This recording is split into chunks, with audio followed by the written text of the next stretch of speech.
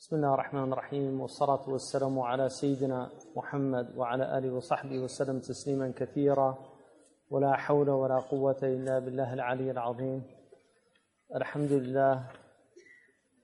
اللهم افتح علينا حكمتك وانشر علينا رحمتك يا ذا الجلال والإكرام. وصلي اللهم على سيدنا محمد وعلى آله الكرام ولا حول ولا قوة إلا بالله العلي العظيم. الحمد لله. Bismillah.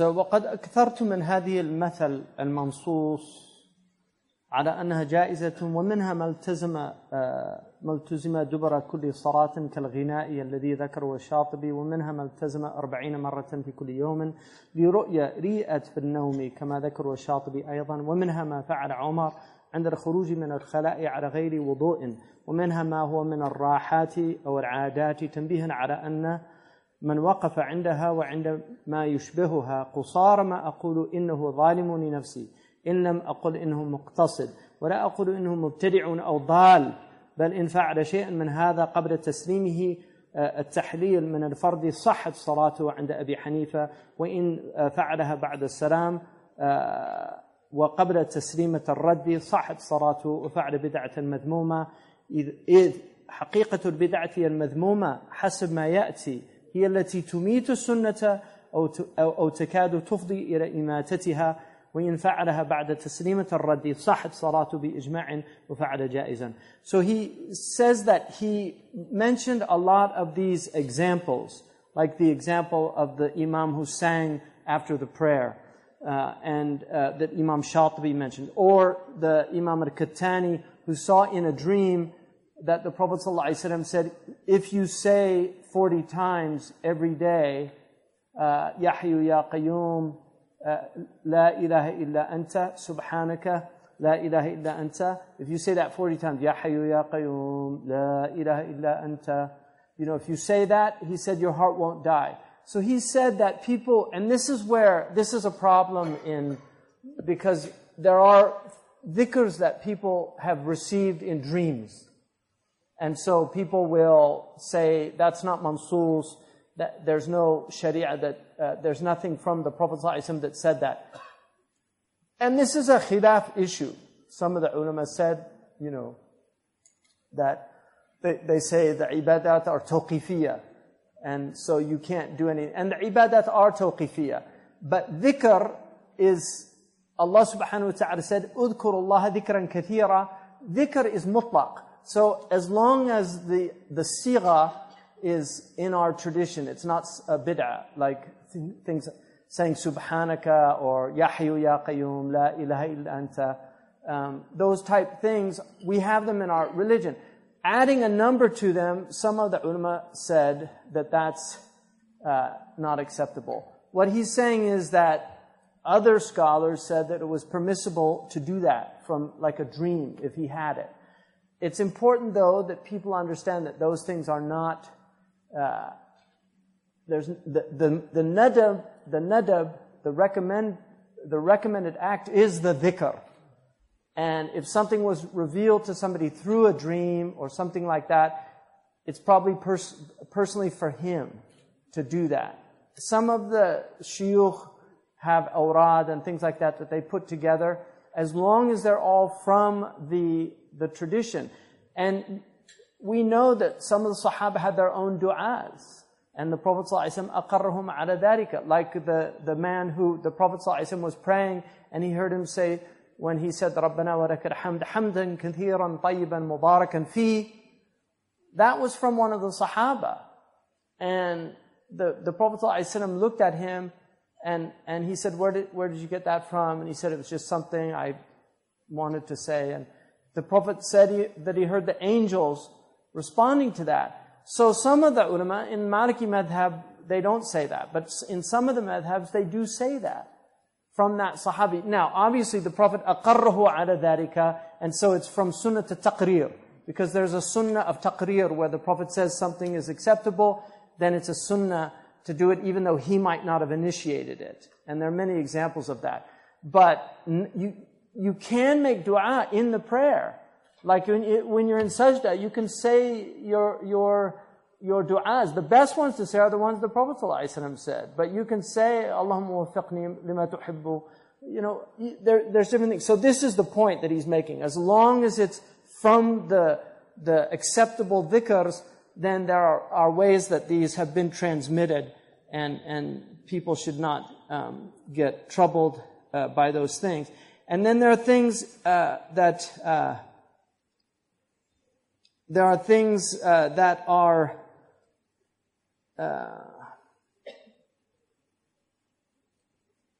he said about certain things, like Umar radiallahu anhu, الخروج عن الخلاء من غير وضوء ومنها ما هو من الراحات والعادات. That there are things that people do that are just customary, they're norms or practices that they do. And what he says is that the furthest that we could say about many of these things is that he's ظالم لنفسه, he could be doing something better. But he said, I would prefer to say he's muqtasid because he's doing something permitted. But we certainly shouldn't say that he's mubtadi' or dal. Right? We shouldn't go to that extreme.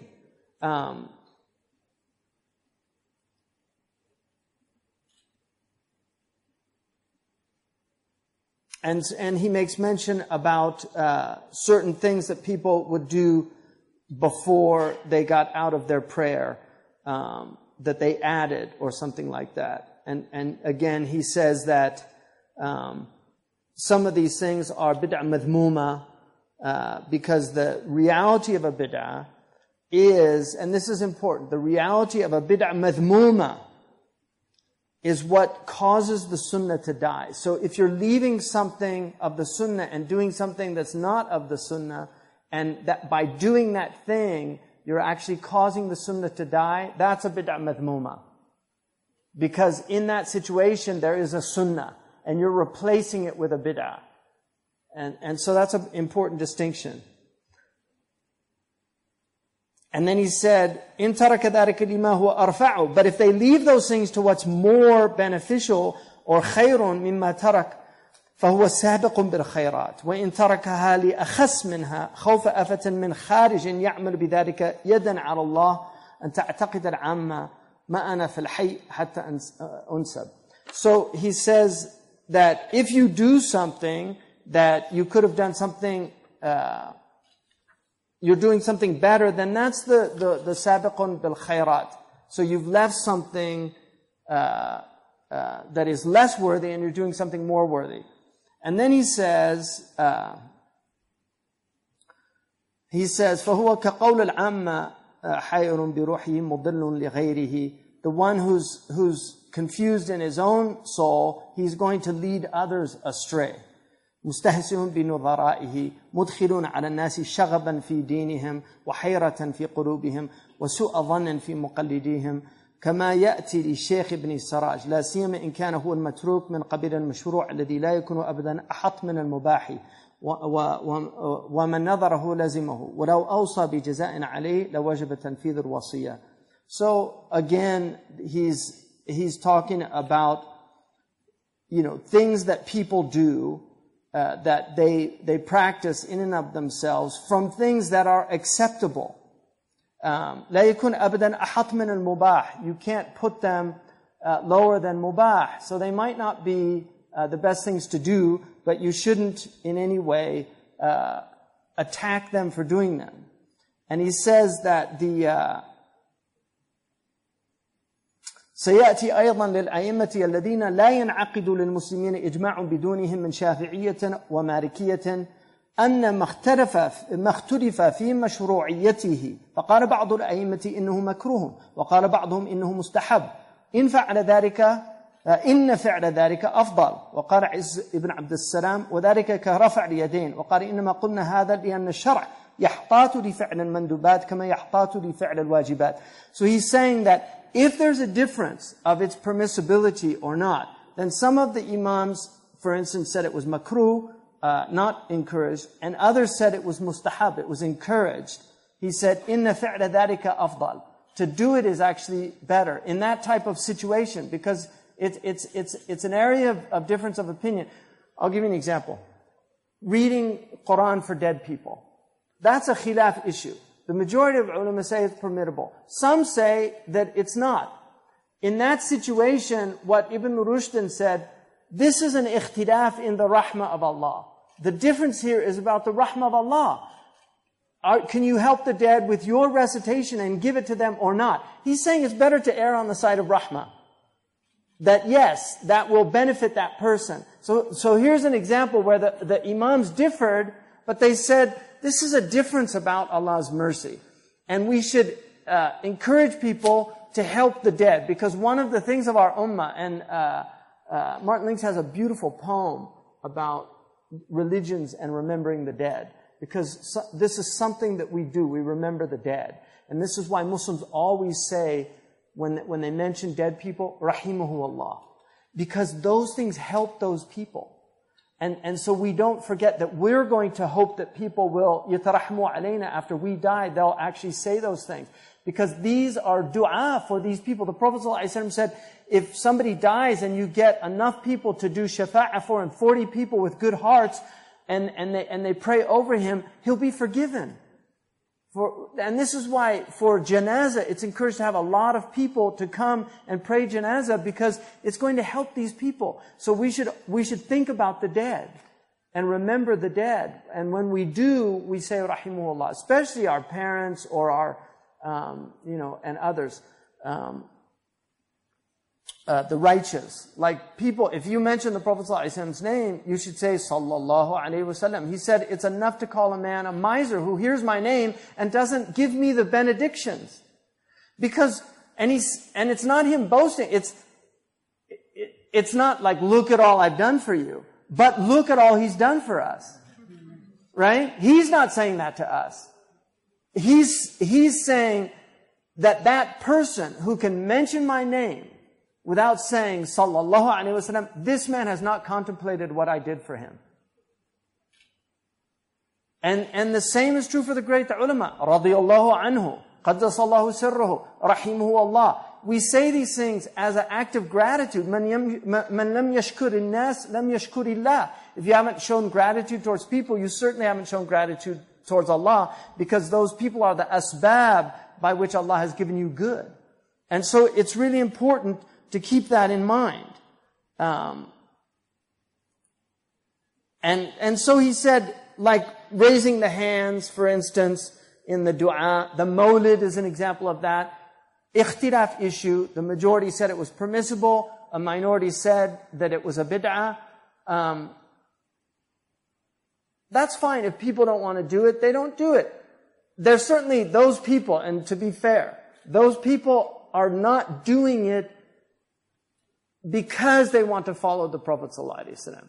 So what's the impulse behind them not doing the mawlid is not because they don't love the Prophet or don't want to celebrate the Prophet. It's because they want to follow the Prophet, and they said, he didn't tell us to do this. And the mas'alatu tark is a khilaf issue. If he didn't do something, some of the ulama said you shouldn't do it. But other ulama said, no, it just meant that he left it up to you. So these are masail that are related to what's called tark. They're issues related to tark. And Shaykh Abdullah bin Bayy wrote an extraordinary book called Al-Mashahid min al-Maqasid about this very issue. That many things have been left to us. You can't add 5 rakats to dhuhr. That is bid'ah muharrama. But if you want to pray 20 rakats before dhuhr, it's nafilah. The Prophet's practice was 4. Before and 4 after.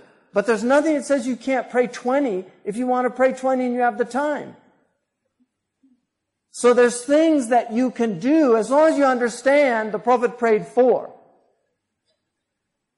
There's things that you can do that are left for us. You could pray 100 rakats at night. But the sunnah is 8 rakats or 10 rakats. But you could pray 100 if you want. You can add more. Those things are left to you. That's tark. The same with the Quran. The Prophet ﷺ recited the Quran. He said, don't recite it in more than 3 days. Right? So, but some of the great scholars recited the Quran in one night. And that's warid, even on some of the Sahaba. But the Prophet ﷺ said, don't do it because you won't understand it that way. And part of the purpose of the Quran is tadabbur.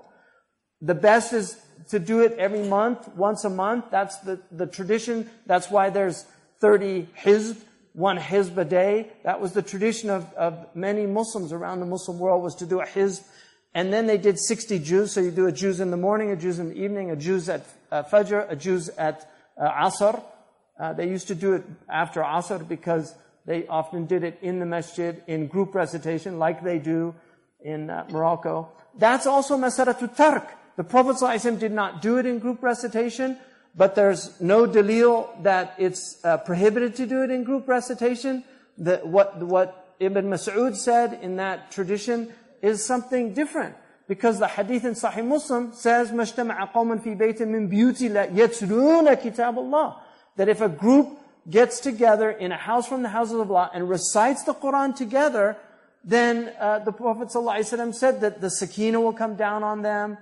Right? نزلت عليهم السكينة وغشيتهم الرحمة وحفتهم الملائكة وذكرهم الله في من عندهم. So that's the blessing of doing that. And so traditionally they would gather and recite. And Imam al-Nawawi, one of the great muttabi'in, I mean he's one of the great followers of the Sunnah, Imam Nawawi said in his book on the Quran that gathering together to recite the Quran in a group is fadila. وَفَاضِلٌ مَنْ دَعَى إِلَيْهَا. It's a virtuous act, and he is virtuous who calls people to do that. You know, these things, traditionally, people did these things because much of it, when we gather together, if there's no dhikr, there's no real barakah in the gathering. There should be some dhikr in the gathering when you get together to talk about God, to remind each other. Many people, when they get together, it's ghiba, it's namima, it's zur, it's kidhib, it's all these horrible, bad qualities of the tongue. And so this is what he's saying. And then he says, Imam al-Qarafi said, وَلِيَنَا الْقَائِلْ بِالشَّرْعِيَّةِ مُثْبِتٌ لِأَمْرٍ وَلَمْ يَطَّلِعْ عَلَيَهِ النَّافِي وَالْمُثْبِتْ مُقَدَّمْ قَالَ كَتَعَارَضَ الْبَيِّنَاتِ. So, this is from Imam al-Qarafi, who wrote a very important book called Furuq. And he said, the one who's saying that this is from the Sharia is called a muthbit. He's asserting that an act is from the Sharia. And the one, لِأَمْرٍ لَمْ يَطَّلِعْ عَلَيْهِ النَّافِي. And he's saying it often because of something that the one negating it is unaware of. So for instance, if somebody says, you can't sit in a circle and do dhikr together, because he knows the hadith, the athar on Ibn Mas'ud, from Ibn Mas'ud. But the other one looked at the hadith, مَجْتَمَعَ قَوْمٌ فِي بَيْتٍ مِّن بِيُوتِ اللَّهِ. And so he says, this is a dalil that you can do it. It's a proof that you can do it. So what he says is the muthbit is muqaddam ala nafi, generally. The one asserting something is taken before the one negating. Unless obviously the dalil is very strong. But generally when the adillah when there's ta'arud, then, you know, you look at the muthbit before the nafi. So he's muqaddam. قال الشيخ ابن لب إذا كان عمل الناس على قول لبعض العلماء فلا ينبغي إنكاره. So that one of these great, Ibn Lubbin was one of the great shuyukh of Granata. In the Dibaj al-Mudahib, he said, كان شيخا فاضلا عالما متفننا انفرد برياسة العلم وإليه كان المفزع في الفتوى وكان إماما في أصول الدين وأصول الفقه وتخرج به جماعة من الفضلاء وله تآليف مفيدة.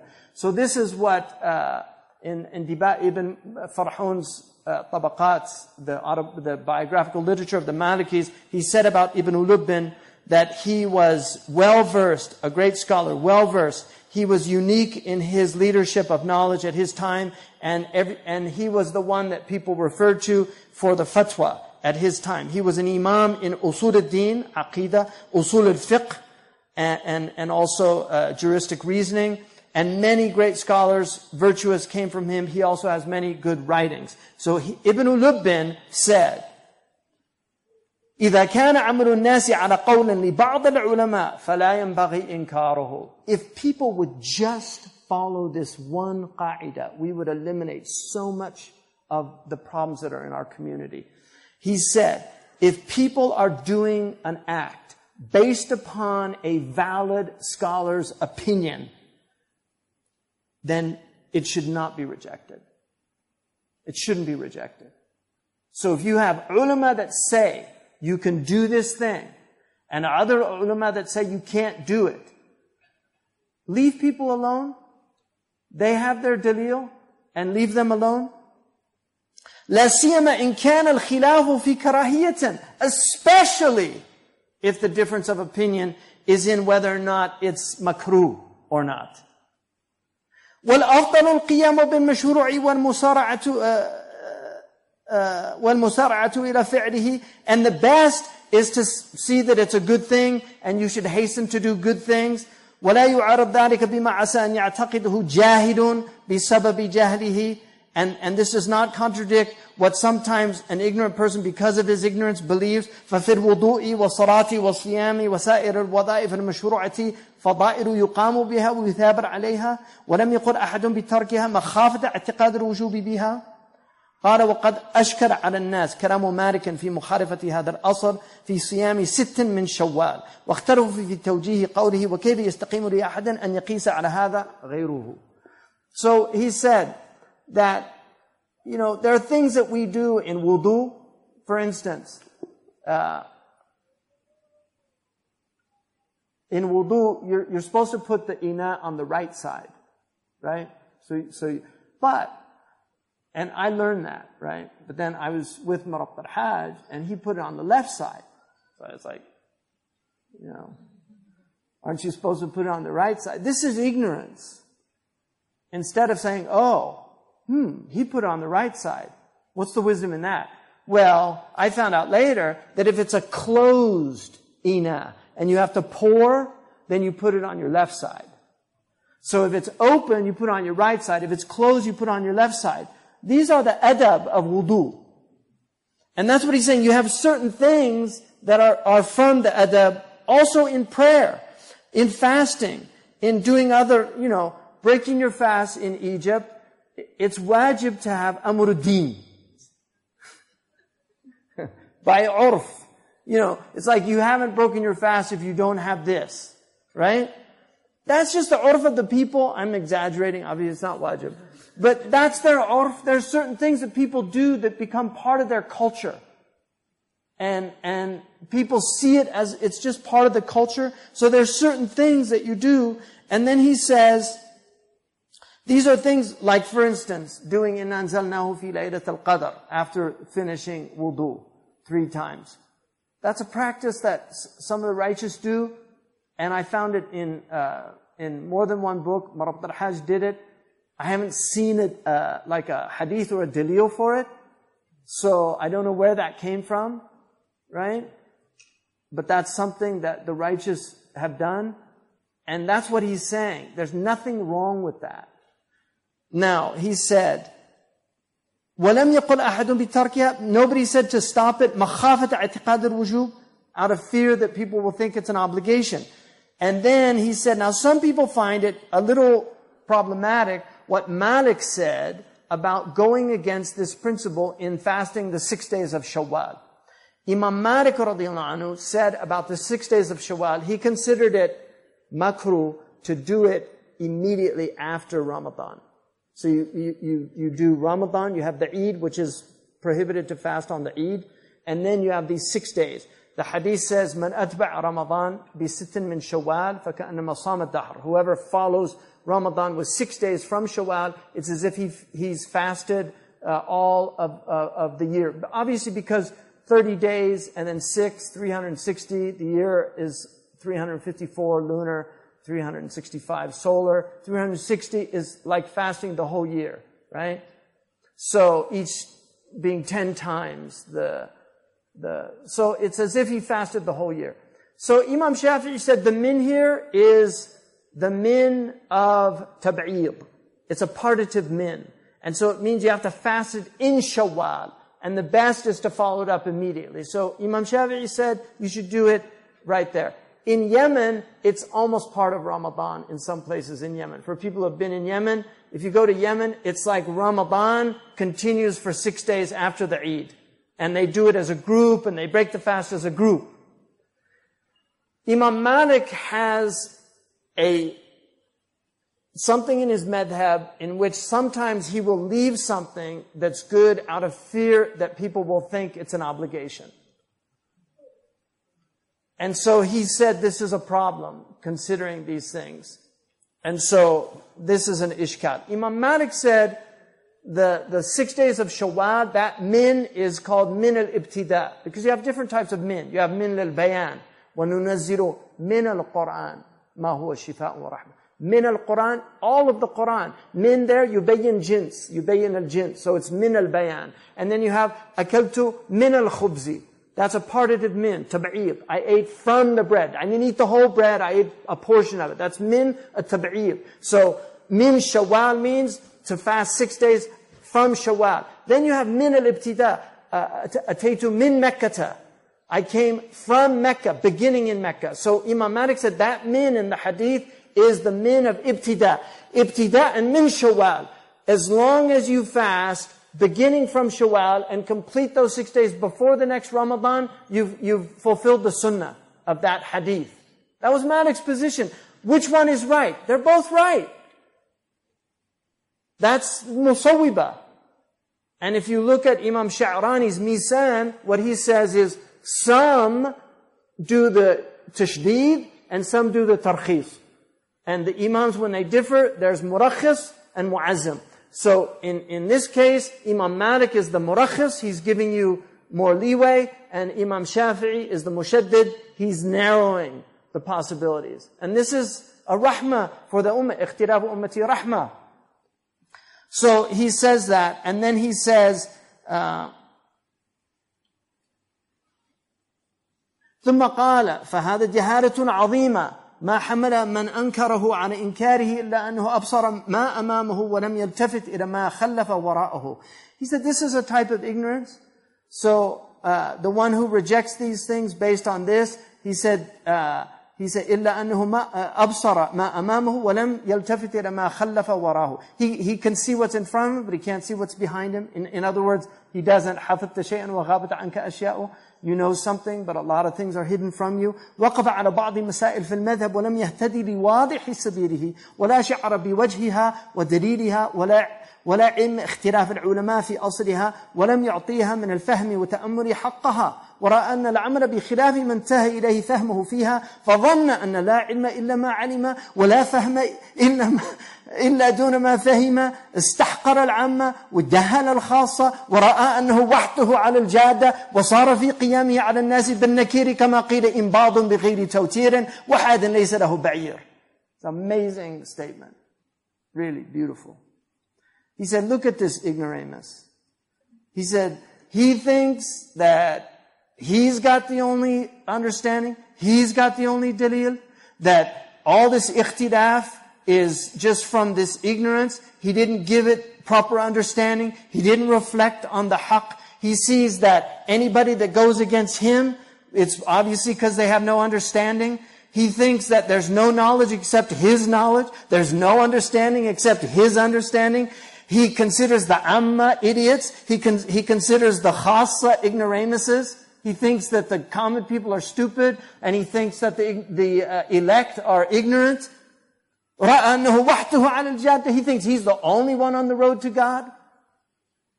So he's just criticizing everybody, condemning everybody. Like it said, he's strumming without any strings. And he's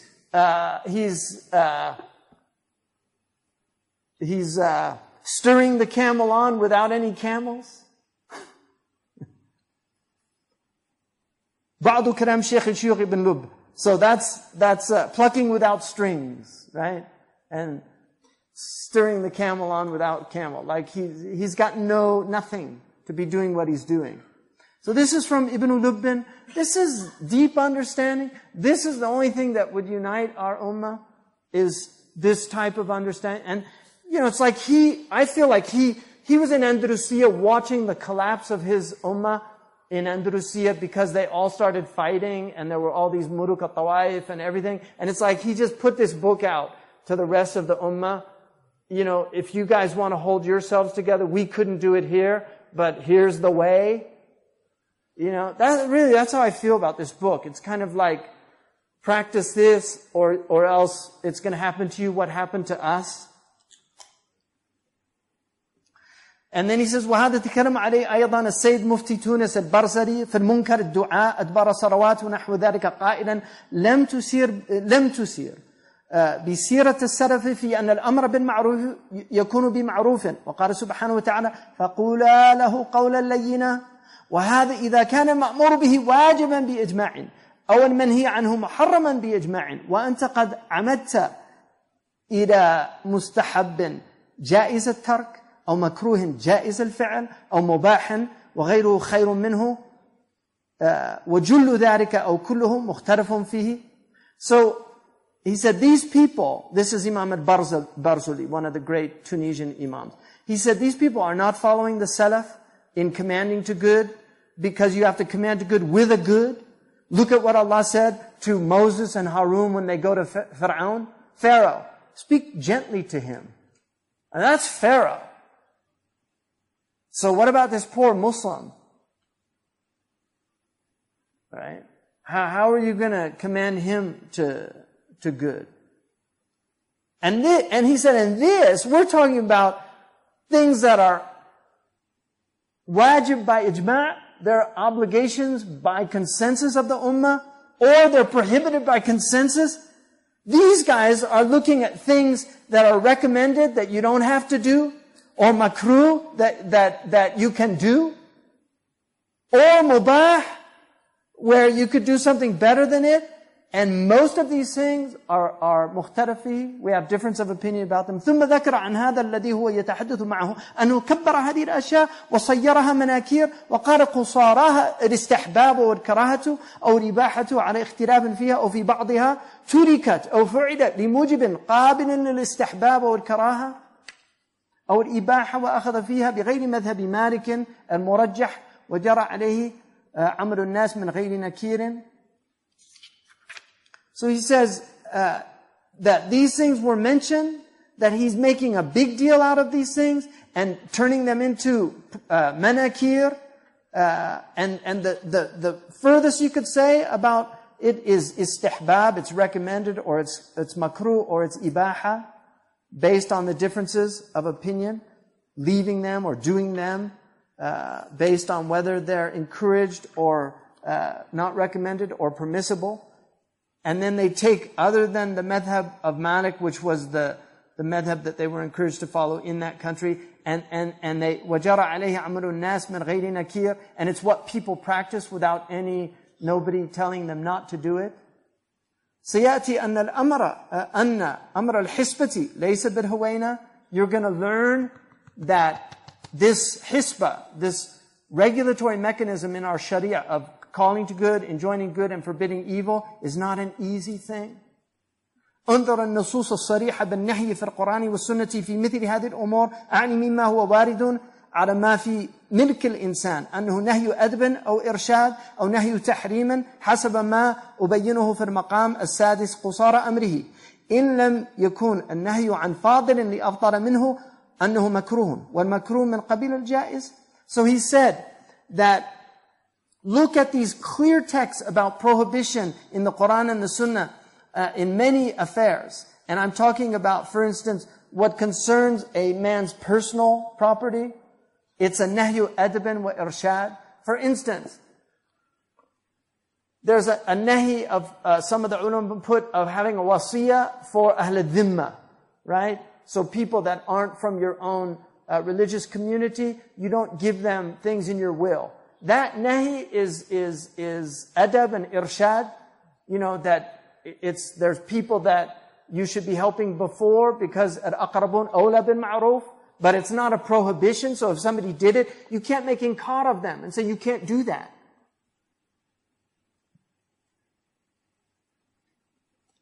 And then he said, وَانْظُرْ فِي مَا هُوَ أَعْظَمُ قول ابن شاس. Look at something even greater, what Ibn Shas said. لو رفع إلى قاض نكاح امرأة زوجت نفسها بغير ولي فقال لا أجيزه أن هذا ليس بحكم.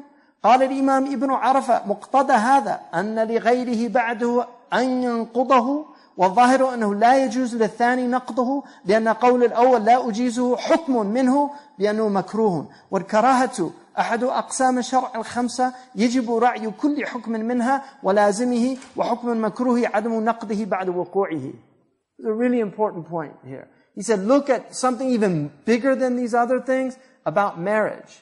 If a qadi, if somebody comes to a judge and says, this woman married herself without a wali, and he says, la ujizuhu, I don't permit it.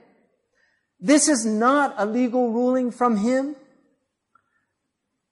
قال الإمام Ibn Arafah said, the meaning of this is that it's not permitted for somebody to rescind that marriage after him saying that. Why? Because what he's saying is, it's not permitted in my madhab, right? And what he's saying is it's makruh. وَالْكَرَاهَةُ أَحَدُ أَقْسَامِ الشَّرْعِ الْخَمْسَةِ يَجِبُ رَعْيِ كُلِّ حُكْمٍ مِنْهَا وَلَازِمِ. So you have to follow every hukum and what follows from that legal ruling. And the hukum of makruh is عَدَمُ نَقْضِهِ بَعْدَ وُقُوعِهِ. You can't, if something's makruh, you can't rescind it after it's happened. So if you have a contract and there's something makruh in it, even though you did something that was better that you shouldn't have done, you don't rescind it. So a woman in the Hanafi madhab is permitted to marry herself without a wali. She's her own wali. تَتَوَلَّى أَمْرَهَا. She's her own wali. And the hadith that there's no valid marriage without a wali does not apply based on that understanding. And so even though Malik said she has to have a wali, Abu Hanifa said she can be her own wali. And so in that case, if the marriage happened, you don't rescind it. قال Ibn al-Arabi, التوبة من المكروه مستحبة. That it's encouraged to make tawbah from a makruh. Remember, he's talking about maqam al-jid. He's talking about the highest maqam still. So these people make tawbah from the makruh. I mean, one of them said, you don't have ma'rifah of Allah until you make tawbah from your khawatir. Because these are people that they don't allow bad thoughts into their minds. They control their thoughts. انظر إذا كانت الكراهة بترك فاضل لأفضل وربما يحتسب المحتسب فيترك المحتسب عليه ما فيه فضل ولا يترقى لأفضل. So look at, if it's makruh, if they should have left it for something better, the muhtasib, the regulator, the one calling to good and forbidding evil, he can leave that person in what he's doing and consider it better. Like Ibn Taymiyyah, Ibn Qayyim mentions in I'lam al-Muwaqqi'in that he was with Ibn Taymiyyah and they passed by some of the Mongols and they were drinking alcohol. And he said, shouldn't we condemn them? He said, listen, leave them doing this because they'll be out raping and pillaging. It's better they're doing this than doing that. This is it. Imam Ibn Qayyim al-Jawziyah saw this himself. And he said this is from his fiqh. Because قِلَّةُ الْإِثْمِ خَيْرٌ مِّن كَثْرَتِهِ. A little bit of evil is better than a lot of evil. So it's better they're doing that than they're doing something else that's worse. The same is about chess. People playing chess. In another one, they said, why don't you condemn them? He said, this preoccupies them from backbiting. Let them play their game.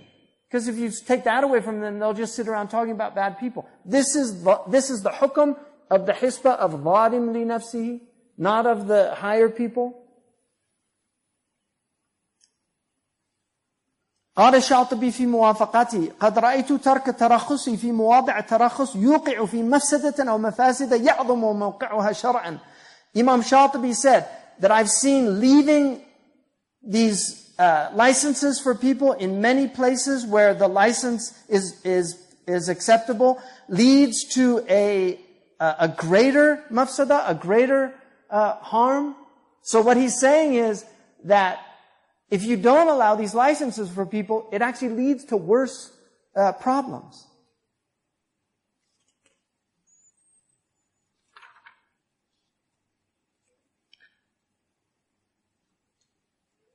So, قال Ibn al-Arabi, the great Qadi, قِلَّةُ الْإِثْمِ بِنَسْبَةِ إِلَى كَثْرَتِهِ خَيْرٌ كَثِيرٌ. I didn't know that was coming. It gets back. This is the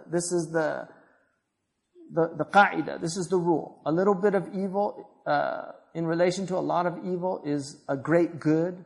Right? قِلَّةُ الْإِثْمِ بِنَسْبَةِ إِلَى كَثْرَتِهِ خَيْرٌ كَثِيرٌ.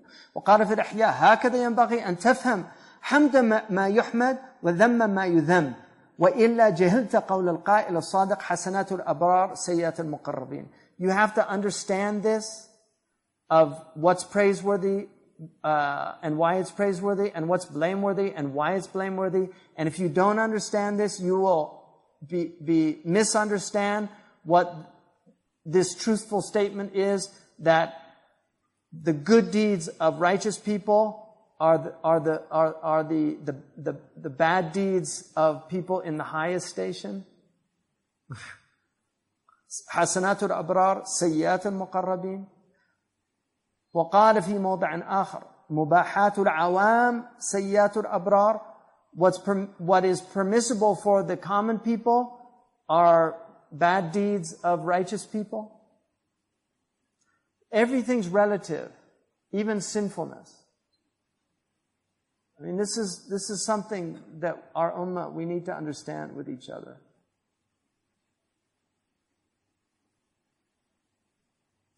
And then he says, على قوة الخلاف تقوى مراعاته. Based on how strong the khilaf is the strength of guarding it and watching out, being vigilant about it. وسيأتي في المقام السادس أن ما اختلف في مشروعيته إن فعله أولى. So if there's difference about whether or not it's legislated or not, doing it is more appropriate. And he said, وَإِنَّ بِمَوْتِ النَّبِي أُمِنَ أَنْ يُلْحَقَ بِالْفَرَائِض مَا لَيْسَ مِنْهَا. Because with the death of the Prophet, we don't have to worry about things being considered fard. Like the Prophet wanted to command his ummah to do siwak before every prayer, but he was worried that it would become a fard, and so he didn't do it. Right? Because he took great care of his teeth. He flossed his teeth every day. He brushed them. He brushed his tongue. We know all these things. And his dental hygiene was impeccable. But he was worried that it would be too hard for his community. So he let it go. But it's a sunnah to do the siwak before every prayer if you're able to. In the Maliki, not in the masjid, because it's considered like brushing your teeth in the masjid. But you do it at where you do wudu. The Shafi'is, they brush their teeth in the masjid. So, but the Malikis, Imam Malik didn't do it. And that was the adab of the people of Medina. They didn't do it inside the masjid. They did it when they did their wudu. And وَكُلُّهُمْ عَلَى الْهُدَى إن شاء الله. وإن القرب إذا شهد شرع باعتبار جنسها فهي مندوبة. In devotional acts, as long as the Sharia recognizes the genus, then the species is manduba, it's recommended, right? As long as it recognizes the genus, then the species is. So dhikr is the genus. There are many ways to do dhikr. وسيأتي في المقام السادس أخيرا إن النوافل ما قدر الشرع أن في فعله ثوابا من غير أن أمر به أو رغب فيه أو فعله. So the nawafil are the things the Sharia has said that in doing them there's a thawab. Whether or not it commands specifically to do that or encourages it, or the Prophet ﷺ did it himself, it's that what's important is those things like dhikr. There's a reward in remembering God. وسيأتي أن المساعدة فيما لا إثم فيه مندوبة لعل أن تعتاض بما تترك من الأفضل لأجل المساعدة. So مساعدة here is like, when you substitute something that you've missed, it's encouraged to do that, right? So لعل أن تعتاض بما تترك من الأفضل لأجل المساعدة ثواب المحسنين والله سبحانه وتعالى ما على المحسنين من سبيل. So like for instance, some of the ulama say that like in our madhab, you don't make up witr if you missed it, right? But some of the ulama say because other madhabs permit that the Malikis should do it anyway, just as a way of to do riyada for the self, so that you don't get used to not doing something. These are examples of that, where you can compensate for what you've done. If you missed your wird, if you do a wird every day, like a wird of Quran or a wird of adhkar, like the Prophet ﷺ, he did certain things every day. If you miss that, then you can make it up later. That will help you on your path.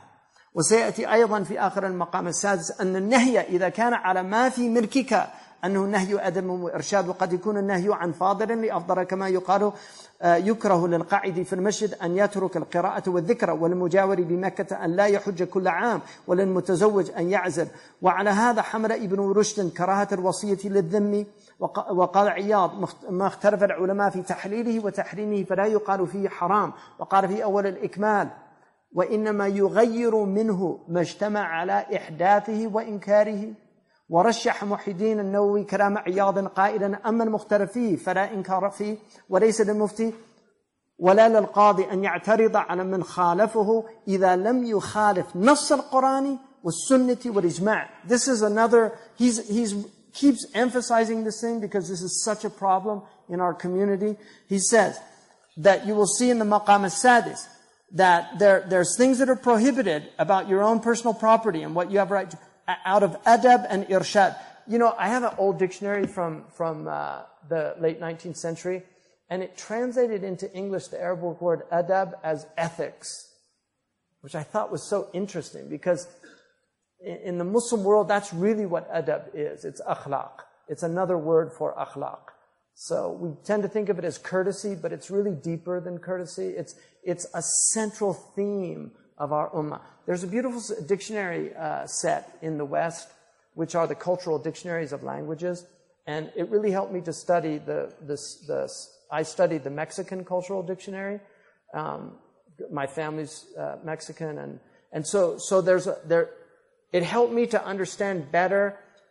The Mexican culture is very different from and there are multiple European cultures in America. So you have, you can't equate, for instance, white Anglo-Saxon Protestants with Irish Catholics. These are very different cultures in America. And so, even though they're both white, they're different. They come out of very different cultural, and they have a different set of cultural understandings. But in Mexican culture, and obviously you can't lump all Mexican culture because you have the Indian culture, the mestizo culture, you have the more Hispanic, European type of culture. Because in Mexico you have the light-skinned Mexicans that tend to pride themselves on being European. Same in Argentina and many other places. But there are certain things that really are helpful to understand a different culture. And we really need a dictionary of Arabic cultural terms, of Muslim cultural terms. It would be really useful to help people, because the Pakistanis have theirs, it would be really useful to have that. Like in Saudi Arabia, there's a whole set of cultural terms that they understand. Inshallah means a lot of different things in Arabic. Are you coming to the uzuma? Inshallah. But if you, wallahi, inshallah, I'll do it. That's very different from saying inshallah, right? So they're different in different places. So the adab, some things are prohibited out of adab and irshad. وَقَدْ يَكُونَ النَّهْيُ عَنْ فَاضِلٍ لِأَفْضَلٍ. Sometimes it's telling you not to do a virtuous act because there's a more virtuous act to be done. كَمَا يُقَالُ يُكْرَهُ لِلْقَاعِدِ فِي الْمَسْجِدِ أَنْ يَتْرُكَ الْقِرَاءَةَ وَالذِّكْرَ. Sitting in the masjid is a good thing, but it's makruh just to sit there and not do anything. You should be doing dhikr and reading Quran. But sitting there not doing dhikr and qira'at al-Quran is better than sitting there backbiting with another person sitting there next to you, right? So everything is relative in that way. And the same is true, like for the Mujawir in Mecca, like they should make Hajj every year, because they're in Mecca, there's no taklif of having to travel and do these things. Or, لِلْمُتَزَوِّجْ أَنْ يَعْزِلْ, it's makruh for the person to not inseminate, in their spouse, to practice birth control. Makruh, but it's permitted. The Prophet didn't say it's haram. Right? So these are examples of that. And وقال عياض ما اختلف العلماء في تحريره وتحريمه فلا يقال فيه حرام. قاضي عياض, these are our great ulama. قاضي عياض said, if the ulama differed on something, you cannot say it's haram. If they differ, don't say it's haram. And beware, because لا تفتروا على الله الكذبة. Don't make lies on God that this is halal or this is haram. وقال في أول الإكمال وإنما يغير منهم ما اجتمع أو يغير منهم ما اجتمع على إحداثه وإنكاره. So the only thing that can be removed as a munkar is what they agree on, that it's a bid'ah, madhmuma, and it's a munkar. And Muhyiddin An-Nawawi, he preferred to be called Yahya. He didn't like that. His father named him Muhyiddin, but he felt it was like a claim, so he preferred to be called Yahya. Muhyiddin, I always say, like, in those days they had Shamsuddin, Sirajuddin, Muhyiddin. They had all these beautiful names, like the sun of the religion, the moon of the religion, the light of the religion, the help of the religion. This is very common in the East. Now we need like Shawkatuddin, Mal'aqatuddin, Kaslanuddin, Mu'attiruddin. These are the names that are more appropriate today, like the fork of the religion and the one, making the religion look ugly, Muqabbih ad-Din. So he says, as for what's mukhtarif fihi, there's no inkar in it. This is Muhyiddin An-Nawawi. وَلَيْسَ لِلْمُفْتِي, it's not for the mufti or the qadi to oppose something because they differ with another in it, as long إِذَا لَمْ يُخَالِفْ نَص الْقُرْآنِ. Now, nas in usul is a very specific thing. In other words, if it's khilaf, if it's zahirun nas, if it's mubham, if it's mujmal, if it's muqayyid, if it's mutlaq, there's different considerations. But nas sarih min al-Quran is there's no doubt about it. If it goes against nas al-Quran, or the sunnah, or the ijma', then you can condemn it. Otherwise, no. وانظر في آخر المقام السادس من فتية الشاطبي إذا كان من الناس على قول مرجوح في النظر لا يعرض لهم يجروا أنهم قلدوه في الزمان الأول وجرى به العمل. If you'll see in the مقام السادس from Imam Shatibi about the futya, the fatwa, if the people are acting according to a weaker opinion based on your understanding, don't concern yourself with it and consider it to be something that was done earlier and now the amal, this is what people are doing. Because if you condemn it, it will lead to a fitna. So even though it might be a weaker position, by trying to force people to change that position that's become something that they practice, you're going to create fitna. And fitna is al-fitnatu akbaru min al-qatri. It's worse than killing people. Don't make fitna amongst the Muslims.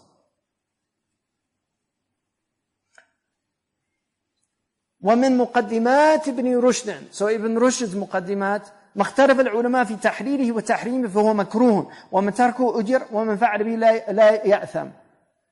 Whatever the ulama have differed about its permissibility or its prohibition, it's makruh. If you leave it, you'll get a reward, and if you do it, you're not sinful. وقال القرافي وعز الدين من أتى شيئا مختلفا فيه يعتقد تحريمه أنكر عليه لانتهاكه لحرمته وإن اعتقد تحليله لم ينكر عليه إلا أن يكون مدرك المحلل ضعيفا ينقض الحكم بمثله في الشرع Imam al-Qarafi and Izzuddin ibn al-Salam said, whoever does something in which there's difference of opinion about, believing that it's haram, it should be condemned if he does it, because it's sacrilegious. What he's doing is intihak al-hurma, that he's violating the sanctity of that act. But if he believes that it's permissible, he should not be condemned for it. إِلَّا أَن يَكُونْ مُدْرَكَ الْمُحَلِّلْ ضَعِيفًا, unless the one who considers it permitted, his proof is very weak. يُنْقَدَرْ حُكْمُ بِمِثْلِهِ فِي الشَّرْعِ. In that way, the category is rescinded by its like in our Sharia. وَقَرَأَ أَبُو عَمَرْ فِي التَّمْهِيدِ. This is really important. Abu Umar is Ibn Abd al-Barr, one of the greatest scholars in our history. حافظ المغرب. قال أبو عمر في تمهيده: ألا ترى أن الصحابة اختربوا وهم الأسوة لم يعب أحد منهم على صاحبه اجتهاده ولا وجد عليه في نفسه إلى الله الشكوى وهو المستعان على أمة نحن بين أظهرها تستحل الأعراض إذا خلفت. He said, look at these Sahaba. They differed. And they're our example. And yet when they differed, one didn't fault the other. And he didn't even find something in himself that made him dislike the other. And then he says, to God is our complaint. And to God is our help, with an ummah that we're living amongst that considers it permissible to attack the dignity and honor of others just because you've disagreed with them?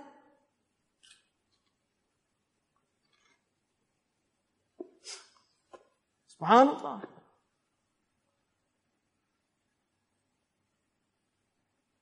ونقل أبو عمر بسنده إلى الثوري. Imam al-Thawri, one of our mujtahideen, Abu Umar, with a isnad muttasil. So Ibn Abd al-Barr says, قال إذا رأيت الرجل يعمل بالعمل الذي اختلف فيه وأنت ترى غيره فلا تنهاه. This is the early Salaf. Imam al-Thawri is like Imam Malik or Abu Hanifa. He said, if you see a man doing something in which there's a difference of opinion and you believe that it's wrong, don't tell him not to do it. وقد أمر المهدي مالكا أن يجمع مذهبه في كتاب يحمل الناس عليه. فقال مالك: أصحاب رسول الله تفرقوا في البلاد وأخذ أهل كل ناحية عمن وصل إليهم فدع الناس وما هم عليه. Imam Malik was asked by the Caliph Mahdi, let's gather your school, put it in a book and force everybody to follow it. Look what Malik said, radiallahu anhu. The companions of the Prophet dispersed in the lands, and each group took their understanding with them and what had come to them. So leave people alone in what they're doing. You know, this is an ummah of ikhtilaf. This is a beautiful statement. This is an ummah of ikhtilaf. Just leave people alone. Leave them alone. If they're doing something and it's mukhtalif fihi, maybe he is zalimun li nafsi. There he is, playing his flute or whatever, or playing his shatranj, or watching his movies, or whatever they're doing. He's zalimun li nafsi. But astafahu Allah, because he says, La ilaha illallah Muhammad Rasulullah. He believes in the Quran. He's from the people that Allah has chosen according to Nafs al-Quran. ثُمَّ أَوْرَثْنَا الْكِتَابَ الَّذِينَ اصْطَفَيْنَا مِنْ عِبَادِنَا فَمِنْهُمْ ظَالِمٌ لِنَفْسِهِ. Yes, there are amongst these chosen people that wrong themselves. وَمِنْهُمْ مُقْتَصِدُونَ. And then there's people that are so-so. وَمِنْهُمْ سَابِقٌ بِالْخَيْرَاتِ. Then there's the outstrippers, بِإِذْنِ اللَّهِ. ذَلِكَ هُوَ الْفَضْلُ الْكَبِيرُ. جَنَّاتُ عَدْنٍ يَدْخُلُونَهَا. We've got paradises in Eden. They're all going to be there. I don't want that zalim li nafsi in there. Why does he get to go? He doesn't deserve it. Who are you? Do you proportion God's rahmah? You're the one that is going to decide. Jannah's a hotel. We've already booked it, our little group. You're not getting in there. Right? We booked all the rooms. You're going to show up. No, your group doesn't get in there. You're going to get there and they're going to say, sorry, the Firqa Najiyah, they booked all the rooms. And our firqa is obviously the Najiyah, because it's our firqa. كُلٌّ يَدَّعِي وَصَلًا بِلَيْلَ وَلَيْلَ لَا تُقِرُّ لَهُمْ بِذَاكَ. Everybody claims they're Layla's boyfriend, but Layla doesn't have anything to do with any of them.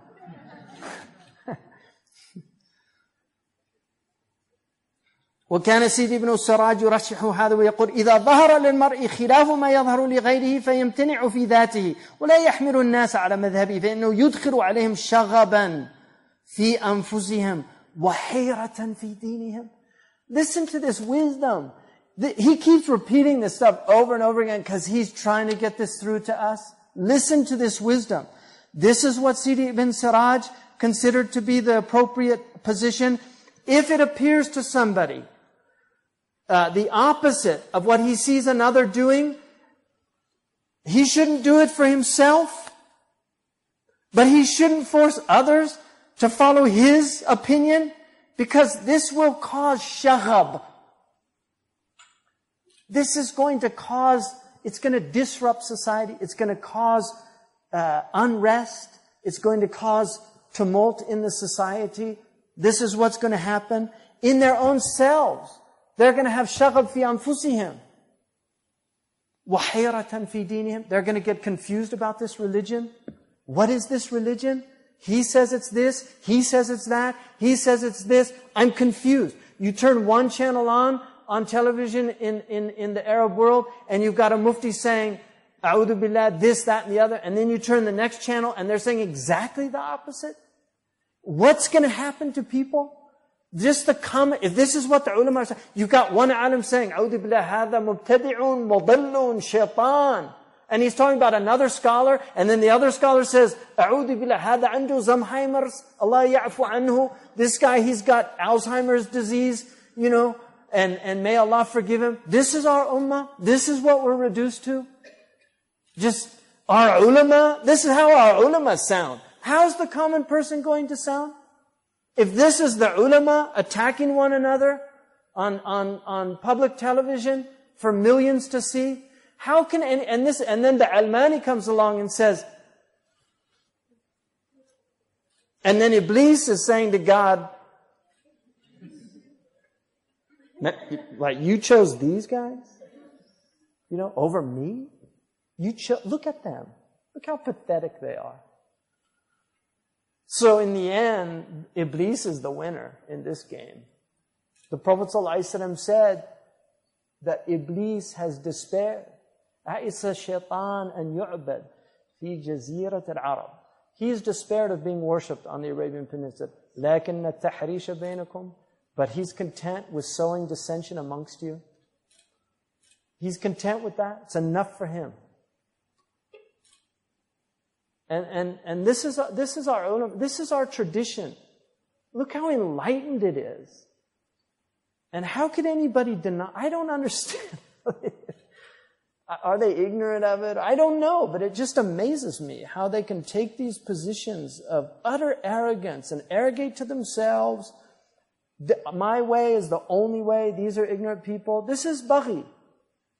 مَا اخْتَرَفُوا إِلَّا مِن بَعْدِ مَا جَاءُهُمُ الْعِلْمُ بَغْيًا بَيْنَهُمْ. That's what Allah says about the people that went before us, that they didn't start differing until knowledge came to them, and each one, بَغْيًا بَيْنَهُمْ, Fakhruddin says, each one says, this is the right way and your way's wrong.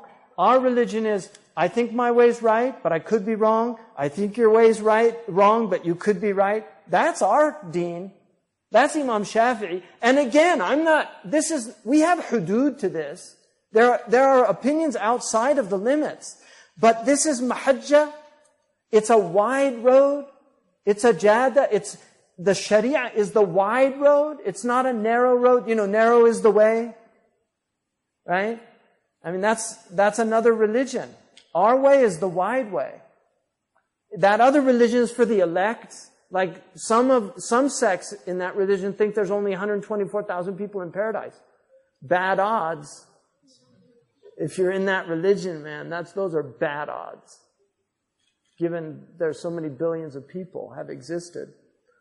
But that's the elect. The elect are different. Those are the awliya and the shuhada and the salihun. But there's zalimun li nafsi. These people are, Allah is merciful. They're going to be with the righteous in paradise. They have different maqams, but Allah has promised that to them.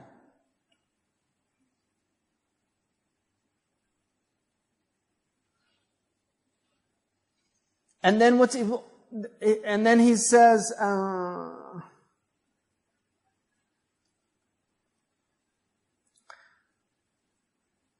ثم بعد ذلك اطلعت على أصول الفتية للإمام تقي الدين ابن صلاح وقال إذا كان للمفتي مختار يأخذ به في خاصة نفسه بينه للمستفتي يقول له مذهبك كذا وأنا يظهر لي كذا.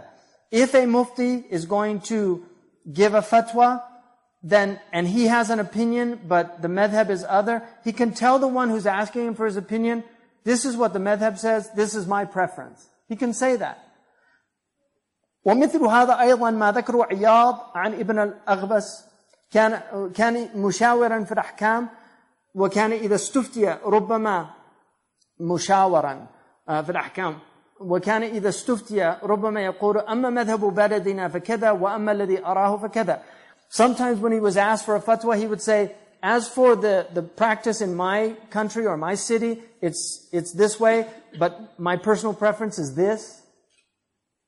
وانظر في الأقضية للخمي في المفتي إذا استفتاه أحد الزوجين في يمين بالطلاق هل يفتيه أو حتى يحضر الزوجان يحكماه بناء على التصويب وعدمه. And look at what Imam al-Lakhmi said about one of the zawjas, one of the spouses asking about divorce. Can he give his opinion, or does he need to bring the two spouses to hear both sides of the story to see what happened? ونقل عياض أيضا أن قاسم بن محمد كان أعلم من محمد بن عبد الحكم سألوا عن ابن خالد فقال له أراك تفتي الناس بما لا تعتقد فقال لو سألوني عن مذهبي لا أخبرتهم. قال القاسم بن محمد نفعنا الله باختلاف أصحاب محمد صلى الله عليه وسلم في أعمالهم لا يعمل العامل بعمل رجل منهم إلا رأى أنه في ساعة ورأى أن خيرا منه قد عمله. Iyad also mentions from Qasim bin Muhammad, and he was more knowledgeable than Muhammad bin Abd al-Hakam, who asked Sa'aru ibn Khalid. Ibn Khalid asked him and said to him, I see that you give fatwa to people with things you don't actually believe yourself. And he said, if they ask me about my personal opinion, I would tell them. In other words, he would do what he thought was the best for them, even though he might have thought something else. And then he said that Qasim ibn Muhammad said, Allah has benefited us with the differences of opinion amongst the Sahaba of the Prophet, the companions of the Prophet, in their actions. وَلَا يَعْمَلُ الْعَمْرُ بِعَمْلِ رَجُلٍ مِّنْهُمْ إِلَّا رَأَى أَنَّهُ فِي سَاعَةٍ. And these people used to do things that they saw that there was room, and they would see that other people did different things that were better than them. So this is the difference of opinion. أَيُّ ذَلِكَ أَخَذْتَ بِهِ لَمْ يَكُنْ فِي نَفْسِكَ مِنْهُ شَيْءٍ.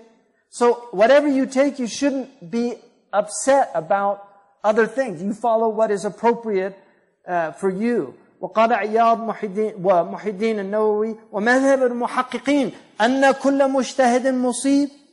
Both Qadi Iyad and Imam Nawawi, two really some of the greatest scholars in our history, they said the school of the masters is that every mujtahid is correct.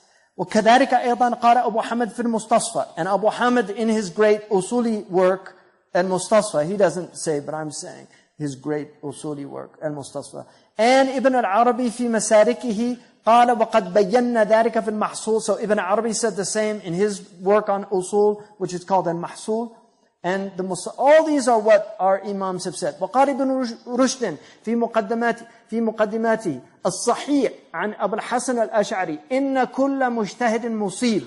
So Abu al-Hasan al-Ash'ari says, every mujtahid is correct. قال وقال البقلاني, Abu Bakr, the great Qadi, judge from Iraq.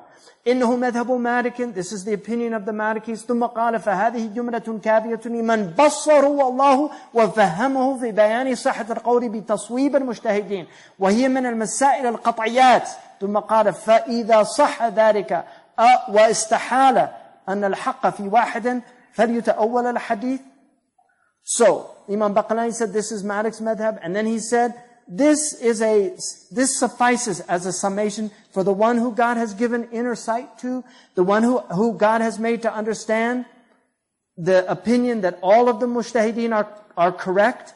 And وَهِيَ مِنَ الْمَسَائِلِ الْقَطْعِيَاتِ, this should be understood decisively in our community.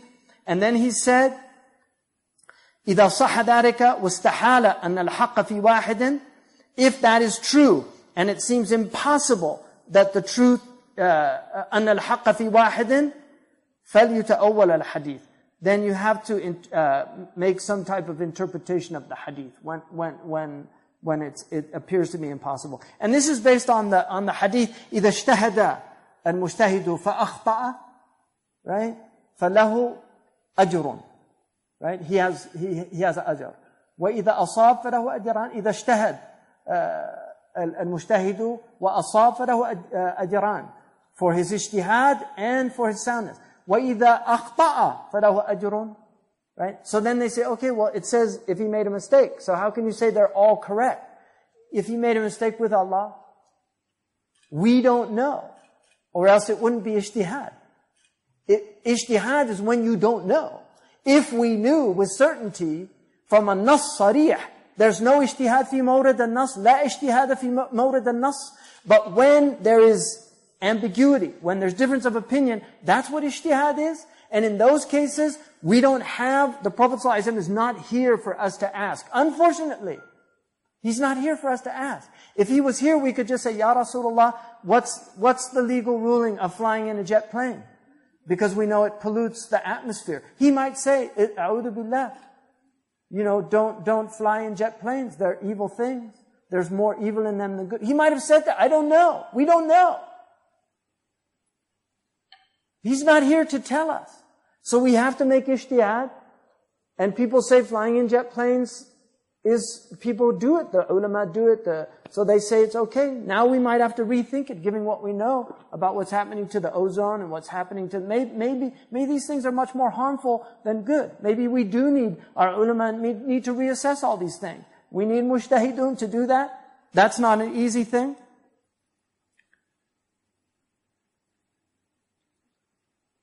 ورأيت فتيا لابن عرفة قال قول ابن حزم أجمعوا أن متبع الرخص فاسق مردود بما أفتى به الشيخ المتفق على علمه وصلاحه عز الدين ibn Abd Salam. And as for, I saw from Ibn Arafah, the great Tunisian Maliki, he said, I saw an opinion of Ibn Hazm, who was a great scholar, but he's controversial. He's one of the controversial, like Ibn Arabi and others. He's one of the controversial ulama. He said there's an ijma' that whoever follows dispensations is a fasiq. He said this opinion is unacceptable, to say that whoever follows licenses is a fasiq. It's unacceptable.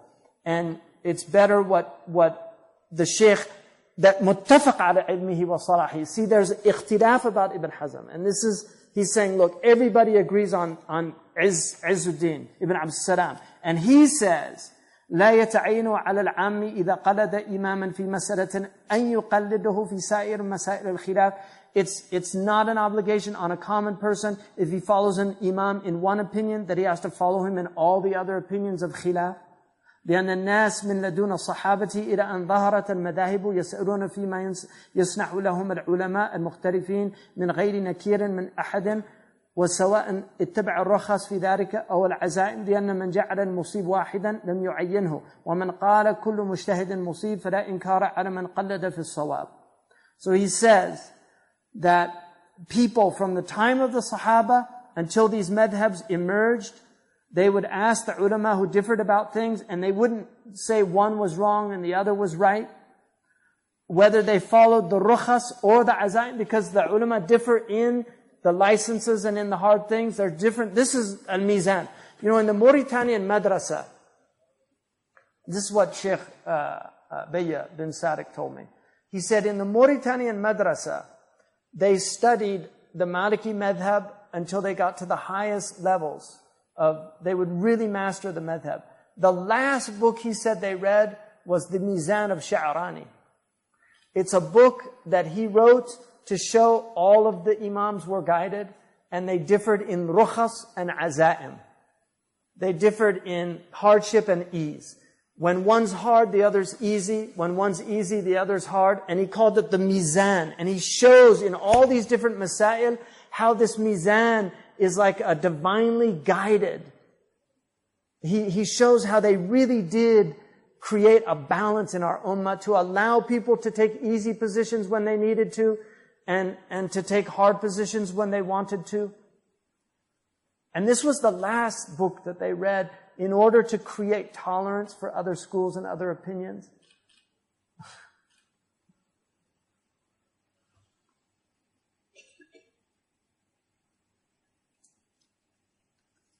So, we have some...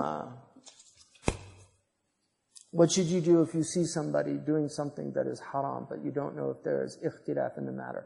Well, it's a good point. That is one of the conditions of Amr bil Ma'ruf and Nahi anil Munkar, that you have to know that there's mujma' ala al-mas'ala. You have to know that there's mujma' alayh. That's why if you see it and you're not an alim, you can say in your heart, Allahumma innahu munkar ankarnahu. وَلَوْ اسْتَطَعْنَا لَغَيَّرْنَاهُ. That was what Ibn Umar said when he saw something he couldn't change. He said, oh Allah, this is a munkar. You don't say it out loud. You say it, this is inkarul qalb.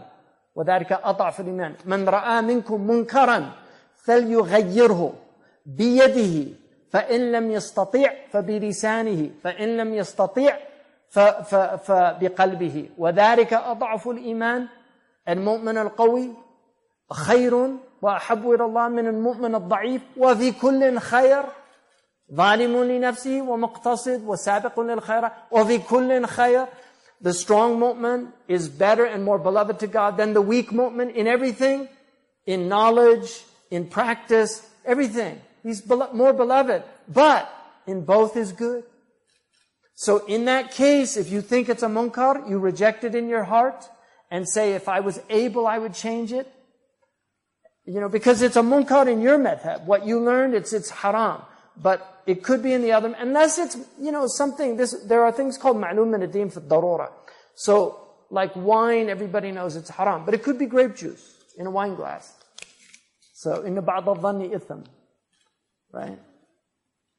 And husn al-dhan, خصلتان ليس شيء يوجد فوقهما من الخيرات يحمد حسن الظن بالله ثم بالعباد فكنهما وجنبنا للعناد. Like the poet said, there's two qualities, there's nothing over them.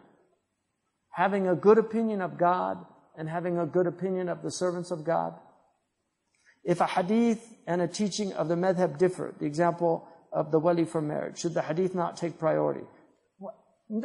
Abu Hanifa knew the hadith. What he was saying was that hadith has takhsis.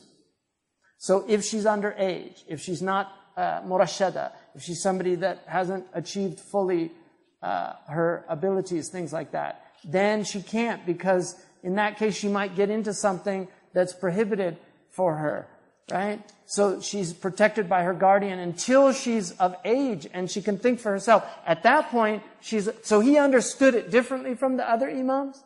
It's not that he didn't know the hadith. This is really important about these imams. They knew all the hadiths. There's less than 1,000 hadiths that relate to ahkam. Right? Less than 1,000. Some say there's less than 500. But the point is that they knew these hadiths with rare exception. There might be some instances where they didn't, but they really knew them. Imam Malik knew the hadith on the prohibition of fasting on Friday, but he didn't take it because he had another dalil he thought was stronger. Many examples of that. So it's important to know that, and this question is exactly how people fall into the modern discourse. Look at these Malikis. The hadith clearly says they should hold their hands on their... Why are they leaving it at the sides? right? And there's a book that was written years ago, which by an Azhari Imam. It was written at the request of Hassan al-Banna. It's called Fiqh al-Sunnah. If you read that book, which nobody who's not trained in ilm should read that book. If you're not trained as a faqih, you should not read that book. That book presents a very simplistic view of the madhabs.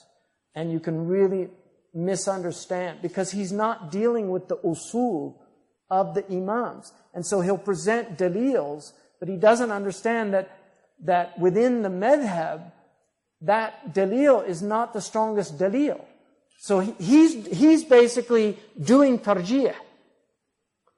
So he's creating another madhab. That's what madhabs are. They're mujtahidun, giving their opinion of what should be followed and what shouldn't be. And that's why, like Nasiruddin al-Albani's book, Salatul Nabi Ka'annaka Tarahu, the prayer of the Prophet as if you see it. That's as if you were Nasiruddin al-Albani seeing it, based on him reading hadith. The Hanafis, they saw Abu Hanifa saw Sahaba praying. His prayer is the prayer of Ibn Mas'ud. Imam Malik had 600 teachers from the Tabi'een who saw the Sahaba praying, including Ibn Umar. One of his dominant teachers was Nafi', the Mawla of Ibn Umar. Imam Malik studied with him. Nafi' lived with Ibn Umar, who was, of all the Sahaba, he was one of the strictest in following how the Prophet did everything. And the Prophet said, Sallu kama ra'aytumuni usalli. Not ka'annaka tarahu. He didn't say pray as if you see me praying, based on your reading hadiths of how I prayed. He said, pray as you see me praying. Who saw them praying? The Sahaba. Who did they transmit it to? The Tabi'un. Who did they transmit it to? The Tabi'een. This is how our prayer, it's mutawatir. Now if you say, well then why are there differences in praying? What differences are there? You think about this. Go to Mecca right now or Medina. You're praying 5 prayers a day, 5 prayers a day. Not 6, not 7, not 4, not 3. You're praying 5 prayers a day. Whether you're Ibadi, whether you're Ithna Ashari, whether you're Zaydi, whether you're Hanafi, Maliki, Shafi'i, Hanbali. It doesn't matter what sect of Islam you come from. In Mecca and Medina, they all pray 5 prayers a day. Because all 4 imams, all of the imams are in agreement on that. How are they praying? Standing, qiyam. Oh, some people put it here, some people put it here, some people put it here, some do things like that, right? And some people leave it here, based on practice. The Prophet ﷺ we know he did the qabd. For me, the strongest dalil for the qabd is in the Muwatta of Imam Malik. People say, well, there it is in the Muwatta. Why don't the Malikis do it? Because Malik put several hadiths in the Muwatta that he didn't practice. To show, I know the hadith. Because it's taken from the Mudawwana, not from the Muwatta. And there's a khilaf amongst the Malikis. The dominant opinion is leave the hands at the side. Now, if you're going to do qabd, for me, the strongest opinion is the Hanafi. Because there's no hadith that indicates where the Prophet put his hands, except the weak hadith that Abu Hanifa took, that he put it under the surah. So when he prayed, they go from here. Some people go from here. Hadwa mankibain, that's where the Malikis go. Some go from behind the ears, right? But they still do the same thing. Right? Whether you do it from here or here, it's the same thing. Allahu Akbar. And then either there, the Shafi'is put it above the surah. فَصَلِّ لِرَبِّكَ وَانْحَرْ. Put it on the nahar, according, that's a weak tafsir, but that is an opinion. And then, so those aren't big differences. There's all standing, and then Fatiha, they all agree on Fatiha. And then they go into ruku', same ruku'. Then they come out of ruku', have to be istiqamah. Then they go into sajda, same sajda. Then they go into julus, same julus with a difference of iftirash, slight difference in where you put your feet. Then they go back into sajda, and then they go up again. That's 1 rak'ah. That's a miracle that our religion prays the same way. There's no other religion on earth in which all of the entire ummah is united in prayer. with slight differences, just relax. You know, look, I'm a Maliki. I'm bothered by Malikis that do it like that. It's distracting. Even to me. I've got a guy next to me and he's going like that. That wasn't how I was taught. You know, it's a very slight movement. You know, even Ibn al-Arabi says, don't wave it like that. He said, إِنَّهَا بَلِيَّةٌ لَا تَتْبَعُ مَا فِي الْعُتْبِيَّةِ فَإِنَّهَا بَلِيَّةٌ. Don't do the thing that they say in the Utbi. So there's khilaf about that. But the Malikis, you know, they do the thing, or some put it like that and do it up and down. You know, that's a dominant opinion like that. Some do it that and then they just raise it when they do the Shahada. They put their hands same place. These are very slight differences. The prayer is amazingly unified. Really. And then tajweed to me is the great miracle of our ummah. Because nobody in the history of religion has preserved the recitation of their revelation like the Muslims. Nobody. The Greeks, if I studied Koine Greek, my teacher who was a master of New Testament Greek, she didn't know how certain things were sounded at the time of Jesus. Because they don't have tajweed. The Jews differ on how they pronounce things. They don't have the tajweed that we have in recitation of the Torah. They learned a lot of these things from us. How they recite now, they learn these from. This is fact in Jewish religion. Can you please clarify further how permitting some sinfulness, less sin, balanced with the idea of flexibility within the boundaries of Sharia? Yeah, they answered their own question. It has to do with degrees of transgression, avoiding greater harm. That's it. So, in other words, if by forbidding the sinfulness it's going to lead to a greater sin, you don't do it. Those are from the conditions of commanding to good and forbidding evil. And that takes hikmah, you know.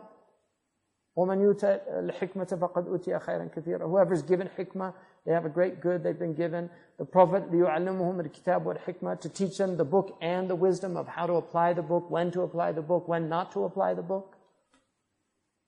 What about differing between Ali and Muawiyah? They fought each other. Please explain. How do we reconcile this with what we are learning? That's a really good question. They made ijtihad and their ijtihad led to a fitna. It's called a fitna.